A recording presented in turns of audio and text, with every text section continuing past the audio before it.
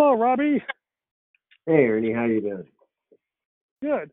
By the way, these are part of our podcast series, so by default they are recorded. But if any time you feel uncomfortable, just let me know and we will scrap the recording.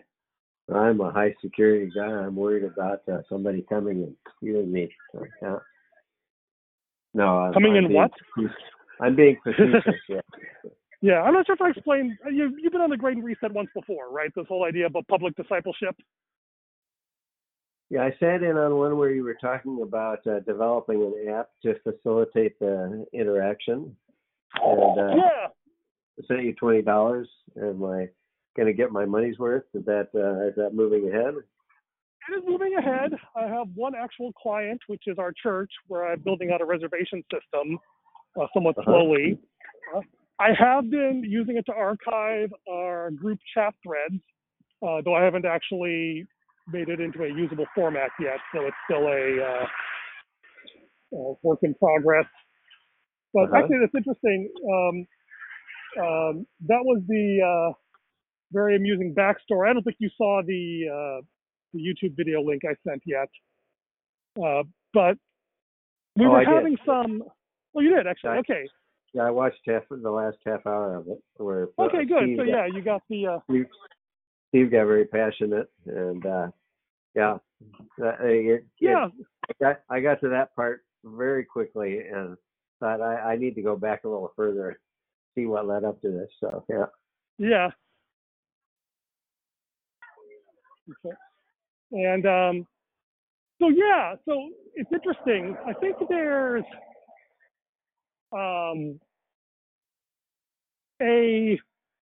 a number of different themes going on, and I've had a few other conversations trying to figure out exactly where this there's a point I'm trying to make, which I may be making badly, and I'm not even sure I'm clear on it myself. I'm still trying to work it out. Yeah. But part of it is that I am reacting against what I would call the. Oh, hey, Eric's here too. Yeah. Hey. You're welcome. Hi. Hello, Eric. So are you in the States? Are you in the States for a while, Eric? I had imagined you were in Thailand. We Eric had normally imagined live that too. Say it again? We normally live in Thailand, but we got caught outside by the COVID shutdowns. Okay, got it. So it definitely. We went to Michigan back in March for what was supposed to be just a short, like a marriage workshop. Yeah. And while we were there, Thailand shut the border. You're having an extended workshop. Yes, exactly. You know the what's Lord funny? Knew that we needed a lot of extra remedial time.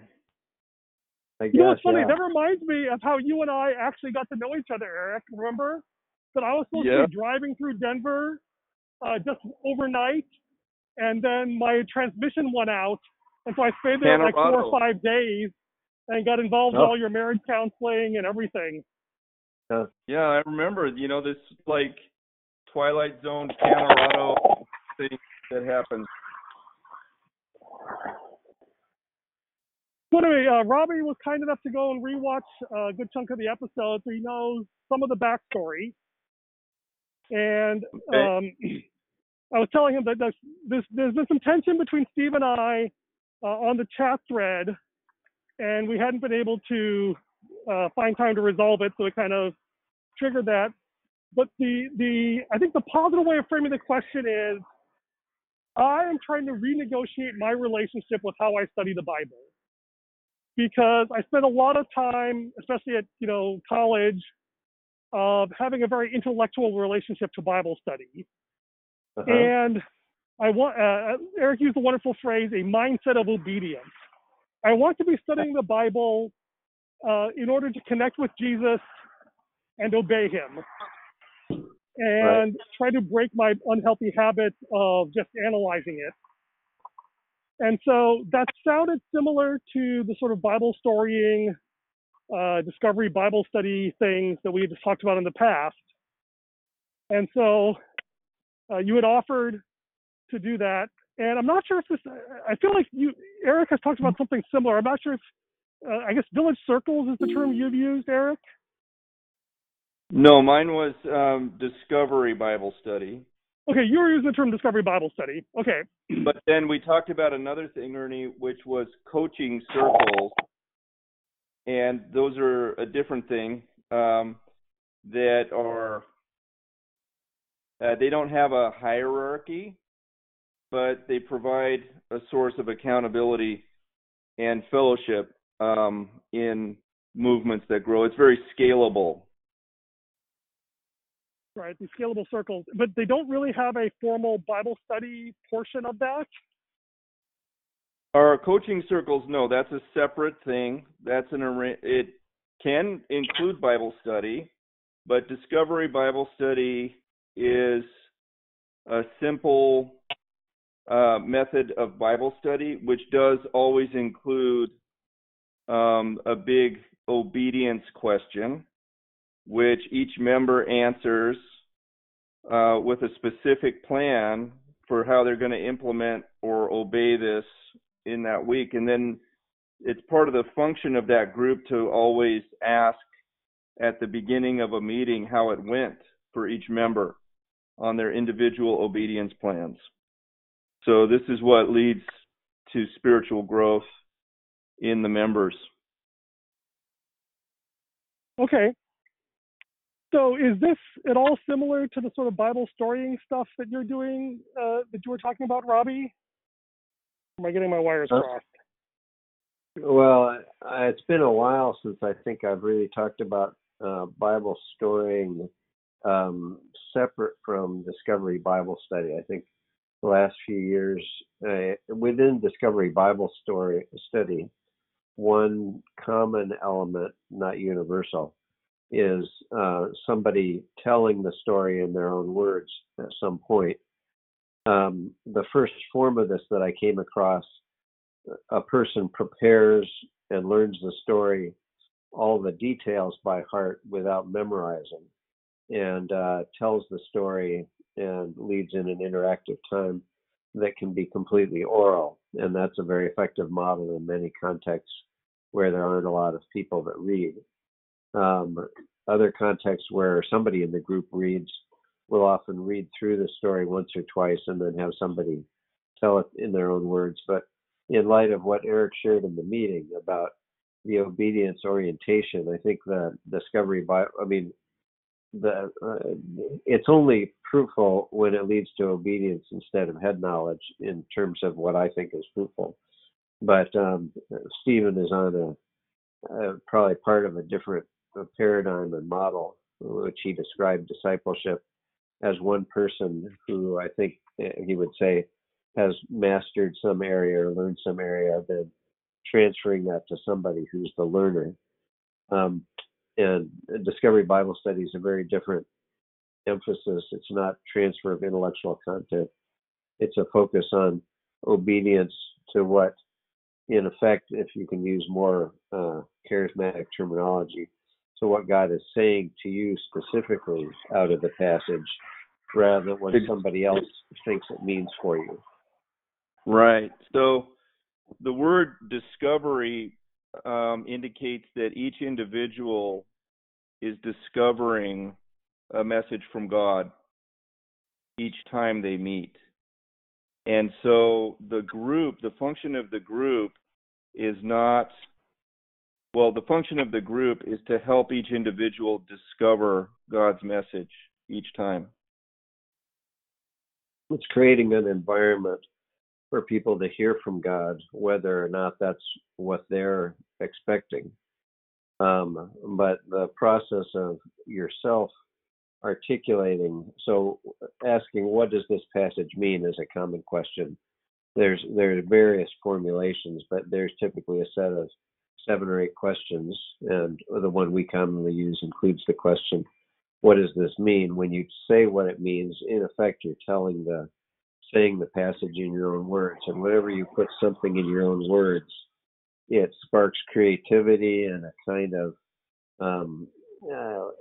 there's a different way that the brain processes things when you put them in words than when you just hear them. Right. And another thing that happens is that when you articulate it in your own words, you now own that message in a way that doesn't necessarily happen unless you have to articulate a message in your own words. If you tell me something, I have to argue against it. If I tell you something, I have to believe it. If I'm, To own it. Yeah. Right. I just was curious because I could think of two different phrases there to help me clarify. Are you supposed to say this is what the passage means, or this is what I think it means? And is the goal of the group to try to reach a consensus about what it means, or to just hear each person's perspective? Yeah. Well, you can say this is what it means to me today. I have to do this week, or I'm going to be disobedient. So This is what it means for me, in a sense. Yeah. So that's kind of a later question. Different things to different people in the group, because the Holy Spirit uses, the Bible, which is living and active and as sharp as a double-edged sword. It speaks differently to different people. Yep. So the good news is you two are talking about the same thing. I just wasn't quite sure. Yep. But the terminology was one. So that's helpful.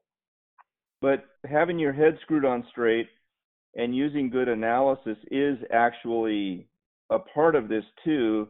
If someone says something really wacky that's just plain heresy and it's not saying that, then I think then there's a gentle way of aiming people back into the passage and saying, well, where does it say that? Or if their paraphrase includes something that wasn't really in the passage, you say, I didn't pick that up. Where do you see that in there? And you do always aim people back towards the actual text, but the actual text can say different things to different people.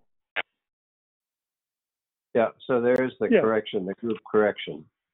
And the observation is that heresies develop when strong individuals lead groups astray, not when groups on a level playing field are interacting faithfully with Scripture.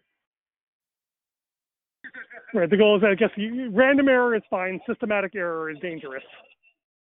Yeah, and group correction is helpful. Groups learn faster, remember more, and they support each other. Wisdom of the crowd, yeah. Another way of saying that is heresy is theology that's not rooted on Scripture. But because we have a circle of theological amateurs that are depending on Scripture to keep them oriented properly, that it never gets that far from Scripture that it becomes heresy. Unless I disagree with you. But yeah, okay. Well, but we both acknowledge that we're amateurs, and so, there is a shared humility, right? There is there's no pressure or, and this is a big one, no status accrues to being particularly wise or expert. Yeah. Right. So it's not a triangle; it's a circle. Everyone's on the same level.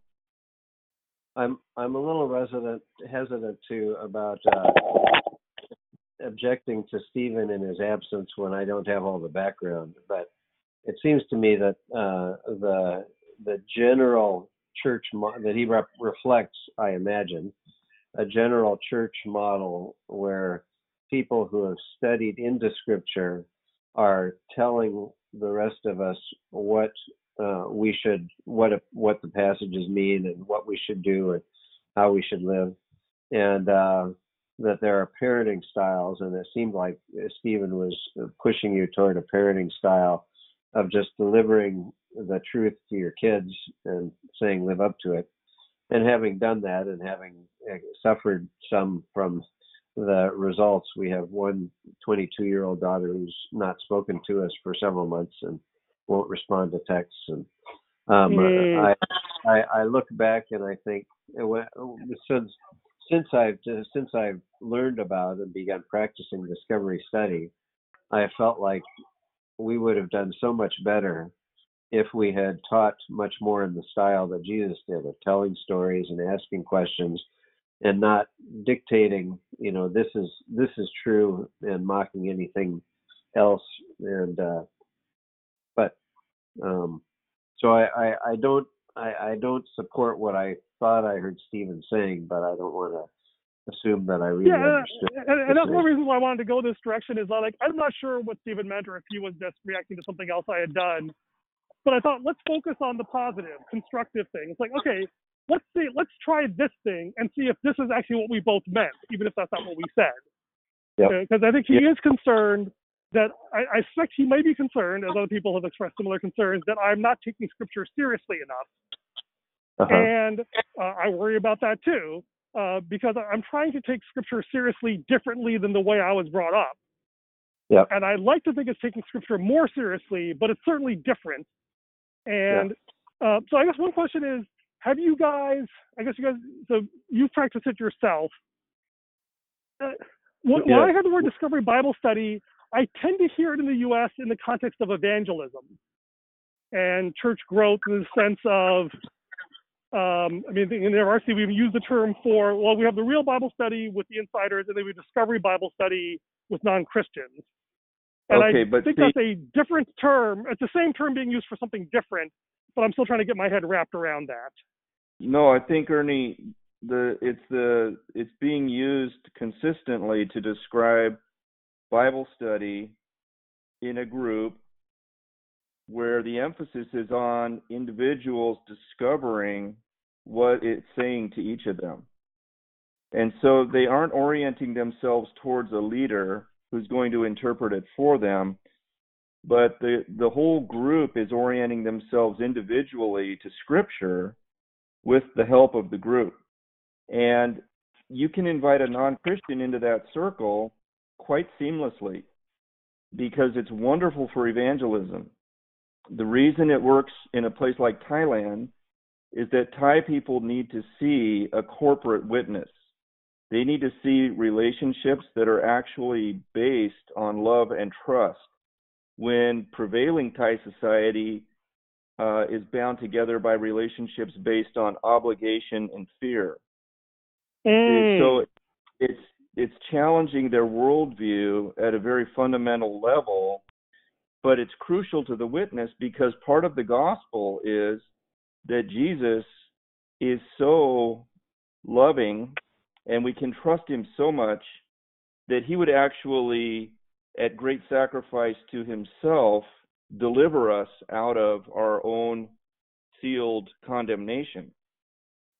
And they have to believe that in order to be saved, but they can't believe that because their whole world doesn't contain a single relationship that's based like that.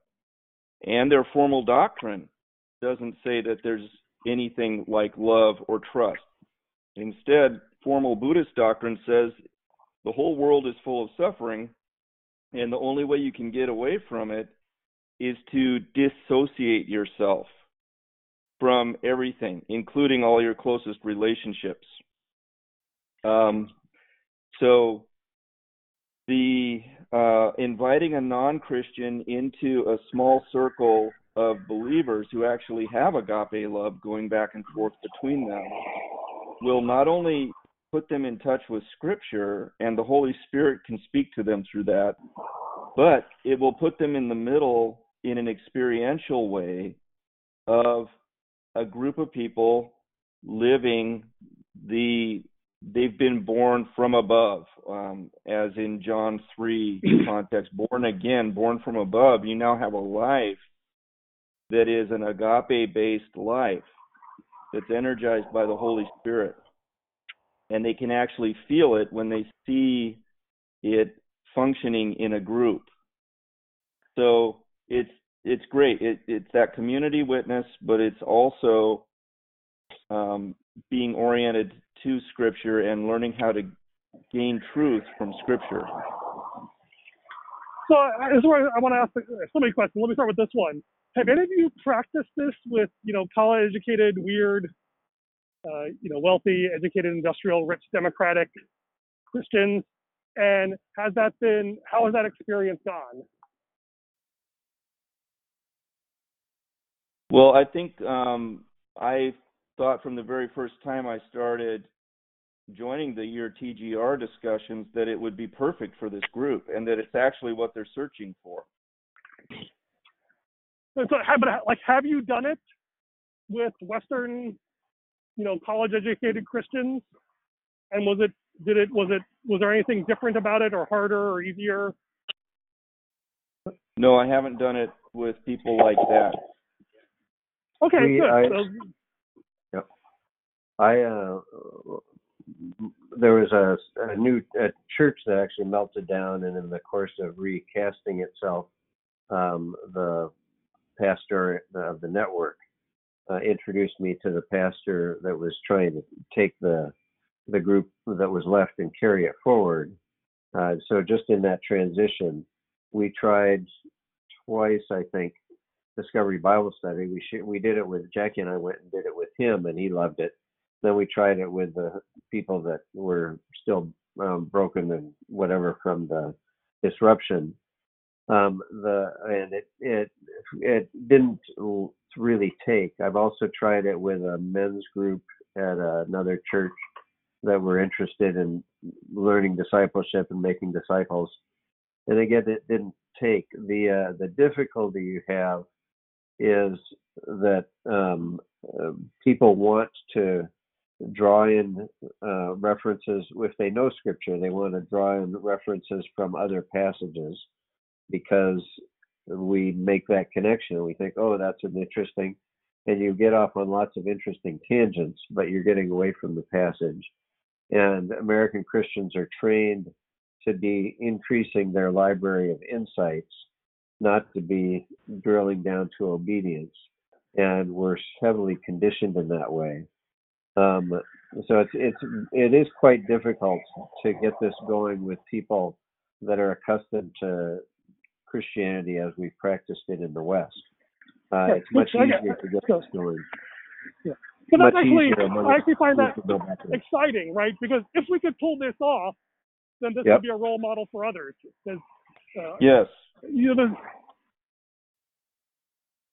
were saying, in fact, Ernest, with your programming chops, I think you could actually create some tools that would enable this to happen online.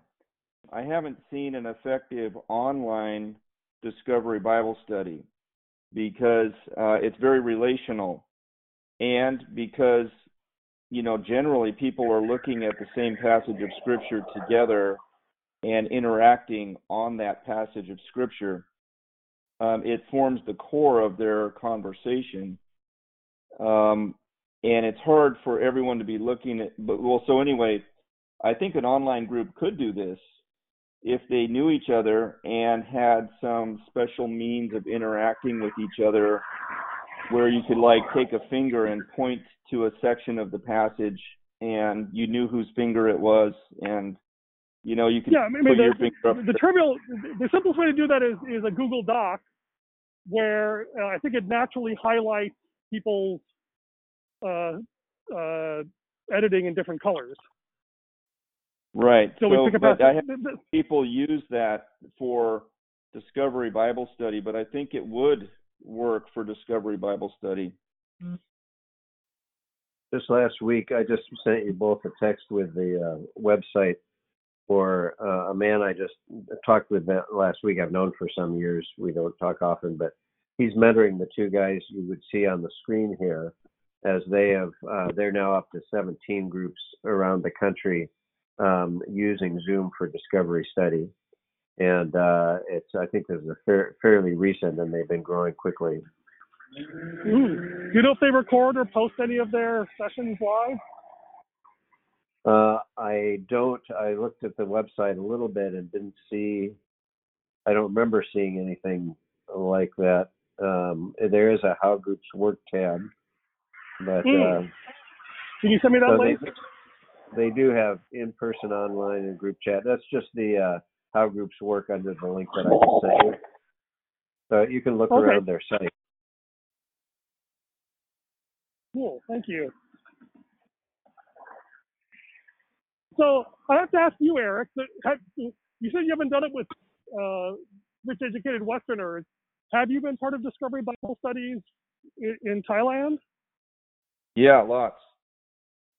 So I have to ask you this question. I know you love pulling out the Greek and diving deep into the biblical history. Do you need to suppress that urge in those groups, and are you able to? Yeah, I suppress it. I don't pull it out explicitly. I might be particularly interested in something that they can access because it's the Greek or the Hebrew that's making me interested in that. But I don't need to state that. I don't need to tell them why I'm really interested in that thing. And I don't think that if you know something about the language and therefore you're getting truth, and that means that it's different from, you know, the Holy Spirit kind of helping you to have an insight or even an experience that happened to you this week that is making you realize something about or in relation to this passage. But I just try to put myself on the level of these other guys, and I want to talk more than I talk, because it's all about them growing as disciples. Yeah, so what I take away from that, this is really interesting, is that you bring your whole context to the passage because that helps you get more insights, but you share in a way that's A, focused on the passage, B, you know, prioritizing your own obedience, and then including others as full partners in helping you live that out. Is that a fair summary? And even helping me figure out what it's saying. So, like, I learned from these Thai farmers who didn't even finish third grade because they see a different aspect of a passage than I do. They have a whole different worldview and life experience. They're reading it in a different translation, a different language, or maybe they're just listening to it if they aren't readers. But they see things, they hear things from the Spirit that I need to hear. And I learn something every time. I've never gone away from a Discovery Bible study, even with the simplest illiterate farmers, that I didn't learn something that I needed to obey. I love that. I mean, that's the other thing that one of the other things I tend to react to is, there's a strain of Christianity I grew up with, which is you can't really understand the passage until you've learned the original Greek and Hebrew and been to seminary and spent all this time studying. And I keep wondering, like, where do we, or, you know, understand all the cultural context and the archaeology? And it's like, I thought that the key to being the kingdom of God was being like a little child. And I want to make sure that we're, whatever model we're promoting, honors childlikeness above depths of scholarship. So one way people talk about maturity in the Western church, we think of it in terms of how much of the Bible you've read and know and understand. But another way of looking at maturity is how much are you applying of what you know, of what you've received. And in the West, we have a much larger gap. How big is the gap between what God has revealed to you and what you're obeying? And we tend to operate with a very large gap in the West, where we live in many unconscious ways justifying disobedience rather than embracing obedience. Yeah, one of the fascinating trends in business accounting, I know it's a random tangent, but that usually in traditional accounting, you count all the inventory you have as an asset, meaning It's a great thing to have all this inventory stockpiled. But in, you know, the modern agile world, it's like, no, that is a liability. That is dead weight stuff that makes it really hard for you to change your mind or learn new things. Right. And I think that's also a part of the mindset that I am trying to articulate. So this is exciting. This feels like this is hitting all the right chords for me of points I want to experience myself and points I want to introduce to the group. And, you know, my big thing is that I'm crappy at explaining things, especially things I don't fully understand myself, to people who don't have the common reference. But I'm really big on trying to create experiences. And I think an experience of this would be amazing. I think the thing that I often end up trying to do is try to work the meta level. Like you mentioned that there's certain hang-ups that Christians tend to, that, you know, weird Christians tend to bring into Bible study. So it seems like it would be most impactful if we could wrestle with a passage of Scripture that spoke to that in some fashion. Is that making sense? Yeah. Well, yeah, my gut feeling is that this group will not be pushed into discovery study. They'll resist, and they'll be frustrated because they can't, you know, operate the way they're used to operating, of sharing all their expertise. And so I you know, I'm willing to support you if you want to try, but just to think through the alternatives. If you were to come up with something else to do next Tuesday, but say, you know, Robbie wasn't available at this time, we could blame it on me. I could make myself unavailable or whatever. But there is an optional other time. You could talk enough about it to see if you could intrigue people, and see if people would come at another time on a voluntary basis to, in effect, humble themselves and try it out, without it being imposed on the group that is used to a different dynamic. So that's just a thought. Well, you know, actually, we have a protocol for that, surprisingly enough. Okay. Which is this idea, we call it the Critical Community Protocol. And the idea is that, and we did this last season with Apples of Gold, which is a relational practice thing, where the first session is the pitch, where you explain what the thing is, and there's regular times to explain, like, what is the problem you're solving, what is the reason you are doing this, and then people get to have the meta discussion first. Why are we doing this? What is the purpose of it? And sort of thrash that all out ahead of time, and that way the following week, and then the group votes, and they say, okay, you know, the pitch is, let's try this next week. And, you know, and that way the group has buy-in. Yeah. So what, if I'm hearing you right, or at least what I'm imagining is that if I came and Eric and I were available as resource for a group discussion of this Discovery Bible study model that's working significantly around the world for obedience-oriented discipleship, where we're looking at the Scripture for what God is saying to us individually that we can obey with group support. And we talk all that through, but don't try to experience it until at least people have decided whether or not they even want to try. Is that kind of what, and so then we could do the actual practice of it the next week? Is that along the lines of it? Yeah, that's it, is that you basically, that this is a pitch explicitly, like, you know, investors pitch startups. We're pitching the group on trying this as another experiment. Yeah, I would guess that up to 0.5% of the world population are now practicing this on at least a weekly basis. Wow. So it's a significant phenomenon. Yeah, and it's you know, like I say, Ernie, I study the Bible more than most people, but I sit down with Thai farmers who've only read, you know, they haven't even read a full book out of the New Testament ever in their life, but I will learn something from them as they read a passage and we discuss it together. So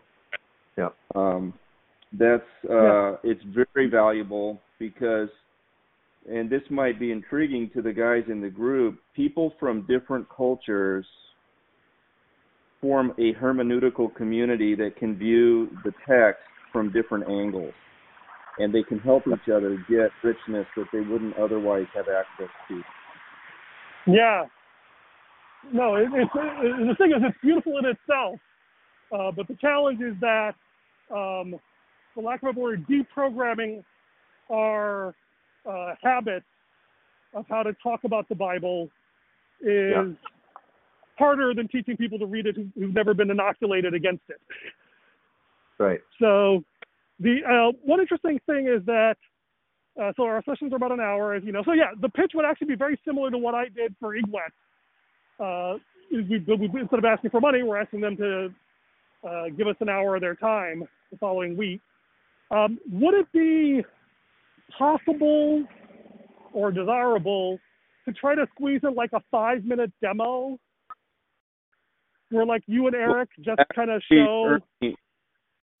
So I don't try to pitch this to Thai people before I actually do it. I don't think it's hard for people to sense the value of it until they actually experience it.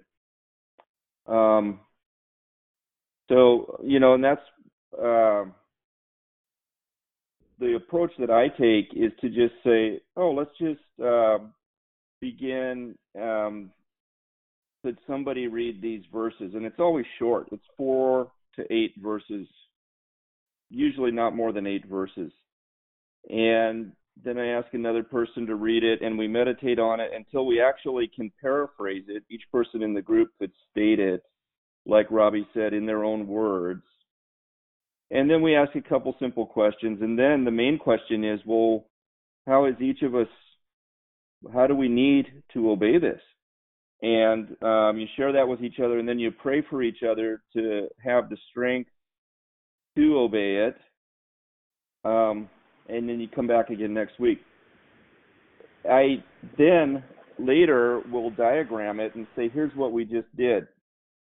And, put the parts of the meeting up there and, a couple bullet points of tasks that we did. But I usually don't do that until after we've actually just done one together. Yeah. I think sorry, Robbie, you had something to say? Well, I was just going to say, Eric, I think that does work much better with people that don't have pre-existing experience. If you can, I've been in various groups where people were sold on multiplication and had heard about Discovery Bible Study, and maybe we're doing it for the first time, kind of like you described. We just sat down and did it. If somebody's leading a group, you can,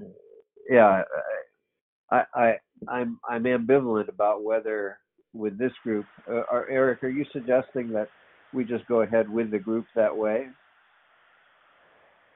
That would be my approach. I would say, Steve, could you read these several verses? Yeah. And everyone listen carefully, and then give them a minute to meditate on it. Actually, a silent full minute. It seems very long while you're doing it, but each person's kind of reviewing back over it, and then ask another person to read it out loud. And then later discuss it. I think it's interesting how attractive it is when you participate in that. Yeah. But I think I'm gonna only thrive on analyzing things and picking apart the process. If you're a professional analyzer of stuff, then you might not like that. But I think most people would like that. I think I'm going to vote with Robbie on this one, given that he's had practical experience trying to do this. And I agree this is easy to learn, but I suspect it is actually hard to unlearn. And I think especially in this group, if we can highlight some of those distinctives so we're aware of them, then it's easier for us to hold each other accountable to not falling back into bad patterns. Plus, I actually think that actually would be a really interesting thing for me, is to actually, we can do it either way, but I think that, what would be cool, actually, is to ask, the link you sent me, Robbie, do you know any of those people, or you just heard of them? I'm sorry, which people? The people in your group? Those guys doing the Zoom Discovery Bible Studies in the U.S.? Well, I know the guy that's mentoring the two younger guys that are on the website. He's been working mostly in Israel. But yeah. Can we just set up a phone call with him and ask? Like, ask him like, hey, if I have a bunch of random overeducated white guys, do you think it'd be better to just do it cold, or should we deprogram them first? He would probably have a more informed opinion than either of us. Well, yeah, he probably would. Let me just send him a quick message now and see if. Yeah, there's another group called No Place Left, which are getting some traction in the States using this model. And I'm sure there are some intellectuals in some of the groups. They've got out to 7 or 8 generations and many streams. Are you familiar with those terms, Ernie? Yeah. Okay. Robbie's been trying his best to indoctrinate me over the last several years. Thanks, Robbie. I appreciate that. Yeah. But I was just on the phone today with some No Place Left guys that had written up some in Mission Frontiers a while ago. They're functioning in the States predominantly, and that's certainly going to be including a lot of educated people. So can I invite Sean onto the call? Just send him the phone number if he. Like right now, sure, if he's free. Yeah, well, I just texted him and he's typing me back. I haven't seen what he's going to say. He'll either say yes or no. Wow, real time. This is awesome. Why not? Well, I have to say I'm not, totally opposed to what Eric is suggesting. When Jackie and I went and talked with this pastor, that's the first thing we did was to actually demonstrate it with him, and he fell in love with it. But then when we did it with the group, the dynamic somehow at the table, I led one table, my wife led another table, my 2 daughters led a third table, and he said love to, but he's on a date with his wife. So okay, yeah, you should ignore us, but we could ask him if there is a time. Tomorrow or Friday that he'd be available to chat, and we can really set up a chat thread with the 4 of us. I wonder if also the challenge. So in terms of like what went wrong with the second generation, I wonder if you have people who are coming in cold and you lack a critical mass. It can be a lot of drag on the leader to try to reset cultural norms. Yeah. And so if the 3 of us are on board with the norms, that's, a half to a third of the group, maybe that will overcome that. And, we can also just ask on the group, on the chat thread, we can share some things and get some, maybe we can do the pre-buy-in. I mean, let's, when in doubt, go with democracy. We can say, hey, this is what we're thinking of doing. Would you want to do a review of it first, or do you want to just jump right in? And these are some of the friction points to deal with, and see if people express a sentiment one way or the other. Yeah.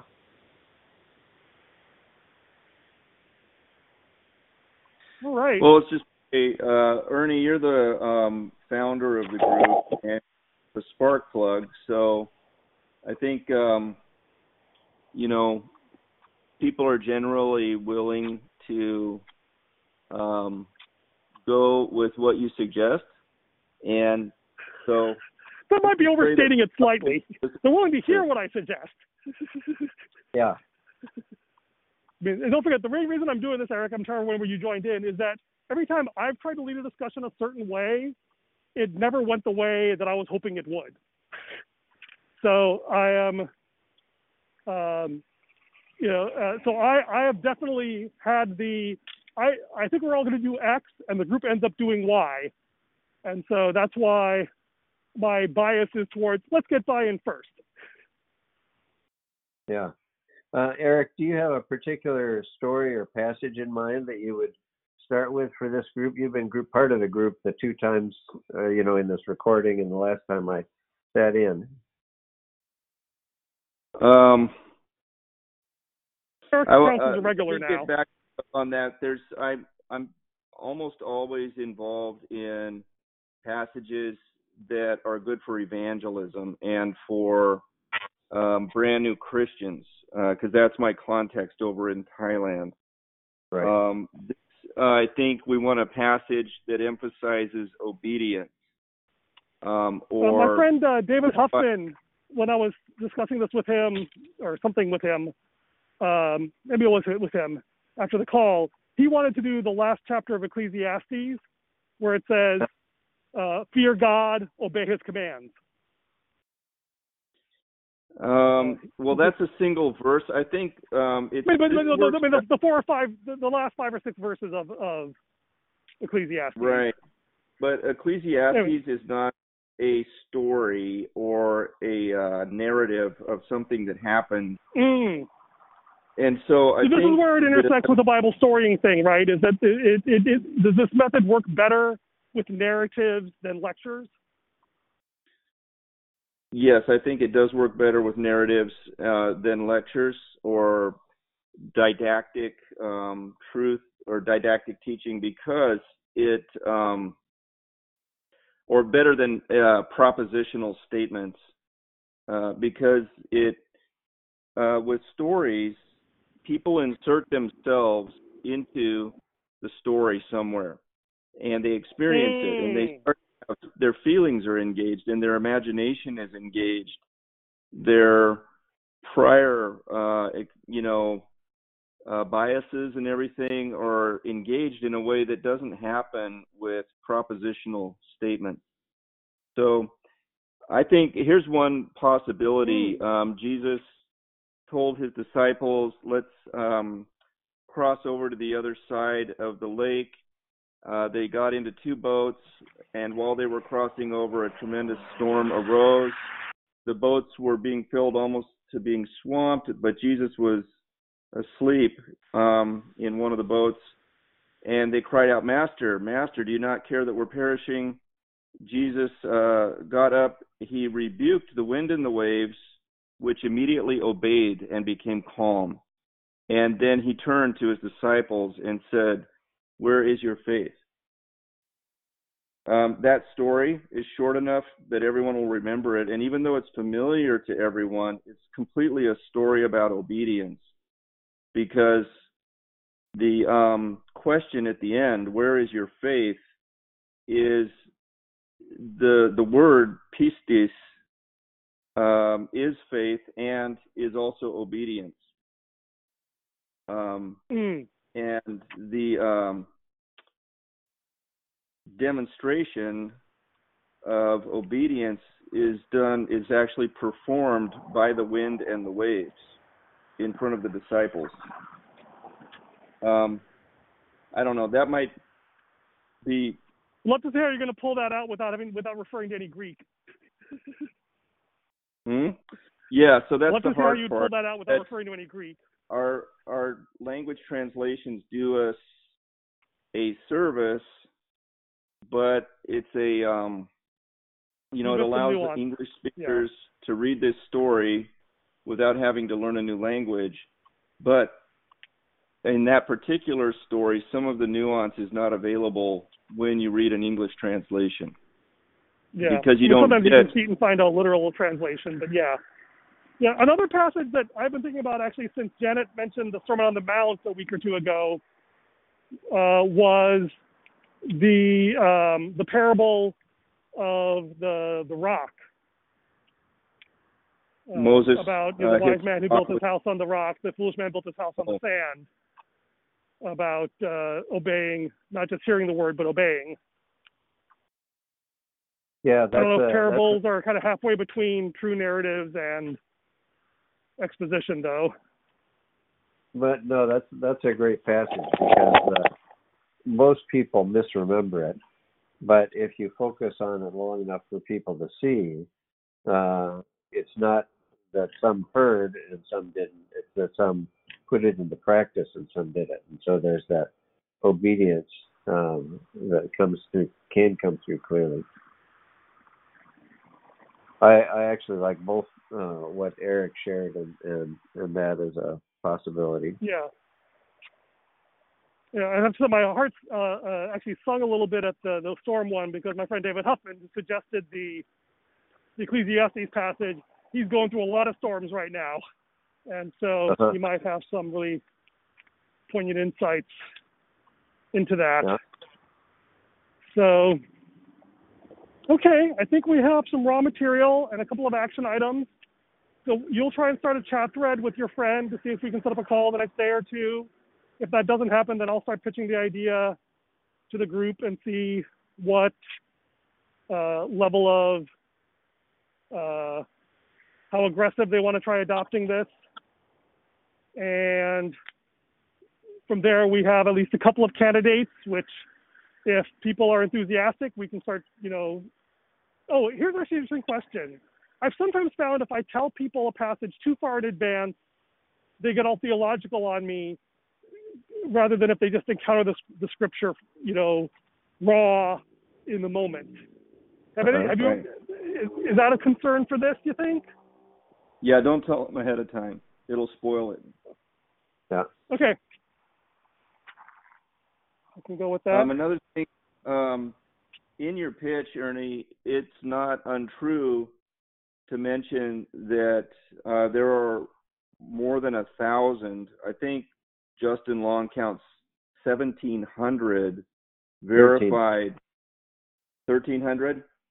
Yeah, 1,350 or something. Yeah. With the movement being the definition of a movement is at least out 4 generations in multiple streams. So groups that are multiplying all around the globe in unreached people groups using this method. And the Discovery Bible Study method is the core activity of But Eric, you forget, the whole reason I'm trying to do this is to get away from credentials. So I want to pitch this as, this is something I think will really help us with the problems we are facing. And I don't want to, I'll include the link to people who want to dig into research can do that. But I'm trying to stay in the moment. Okay. So I see that there is another friend of mine online who travels around the world and does something very similar. I can see if she's free right now to join us. Why not? But if it's getting too late for Eric, or should I go ahead and ask 10 her? minutes or so. Okay. Why not? Yeah. So she's the first one that I kind of heard about this from in the more oral form of the leader who learns the story and then shares it. So like Eric just shared the story with us, probably from memory, with the one in the boat. I was thinking as we were talking about another story that came to mind actually demonstrates that this is a way Jesus used to teach. That is, when the Pharisee invited Jesus to dinner, and so Jesus went. And as he was there reclining at the table, a woman who was known to have a bad reputation in the town came in and began weeping on his feet and then wiped them with her hair. And the Pharisee thought to himself, if this man were of God, he would know what kind of woman this is touching him. And then Jesus told a story. And we were talking about the dynamics of the story. He said, Simon, I have something to tell you. And he said, tell me. So there were two men. One, they both owed money to a moneylender. One owed, 5 days' wages, and the other 5 months. And neither could pay, so he forgave the debts of both. Now, which of them do you think loved the loan person more? And he said, well, I suppose the one who was forgiven the larger debt. You judged correctly, and you didn't give me a kiss, and you didn't anoint me with oil. But you see, this woman, she's not stopped wiping my feet with her hair since she came in. So her faith, she's forgiven much because she loved much, and so I just got a response back from my friend. She said she couldn't join us tonight. I also checked with Paul Watson, who's getting the kids in bed for the night. So 3 strikes and we're out. But Okay. anyway, Jesus uses this dynamic, and he asks a question. And so this is even an example of the model. But Yeah, it also reminds me of David and Nathan, the prophet. yeah. Okay, cool. So we have some links to read, and we have some action items. Maybe we can just take a couple minutes and pray. Yeah. So also let me know what kind of windows. I think your time windows are tighter than mine if you're still working a normal schedule. My schedule's pretty flexible. I'm busy around between 8 to 10 a.m. Pacific with work and family stuff, and then again around. Wait, I need to write that. It's fairly flexible, especially over the next few days, because Friday is even more flex than most. Okay, so, well, I'll see. We'll try to yeah. I'll check with I'll find somebody and get back to you with some times, and then we'll go from there. Yeah, it could just be a quick 15-minute call. It doesn't have to be the hour-long podcast like this one is. Right. So we were going to pray? Yeah. Yeah. Father God, I just want to thank you that here we are still talking to each other after it's been about 32 years since we were together at Caltech, having a similar feeling of fire in our hearts that you had put there, Lord, and an excitement that you want to do something through us. I just thank you for that, your faithfulness to us, and for the prospect of something that you want to release into the world. That's a good thing. I thank you for Ernie's impetus, his proactivity to try to initiate a group like this and to try to do something that will be bigger than the group. And I bless him for building those friendships in the first place, but then trying to move all those friendships out of the status quo and into a greater fruitfulness. So thank you, Lord. Thank you for the joy of the body of Christ and for the way that you fill us with something bigger and greater than we could even imagine. Father, it strikes me as we're praying, so I confess to you that I have been cynical and pessimistic about getting believers shifted in this way into something that's obedience focused instead of intellectual focused. Partly, I guess, because I struggle with it so much myself. But I just confess my cynicism to you and want to look at the reality. I think that the way you're stirring things, the way that the COVID shutdown has disrupted so much of what we thought was normal church life and stimulated more and more gatherings like what Ernie has that have the potential to really carry us forward in new ways, and how the global groundswell of fruitfulness demonstrated in Discovery Bible Study now has a much greater chance of being appreciated and accepted and embraced and multiplying even here in North America. Thank you for the conversation today with movement leaders and the conference last weekend or the weekend before that's focused on seeing this replicate in North America.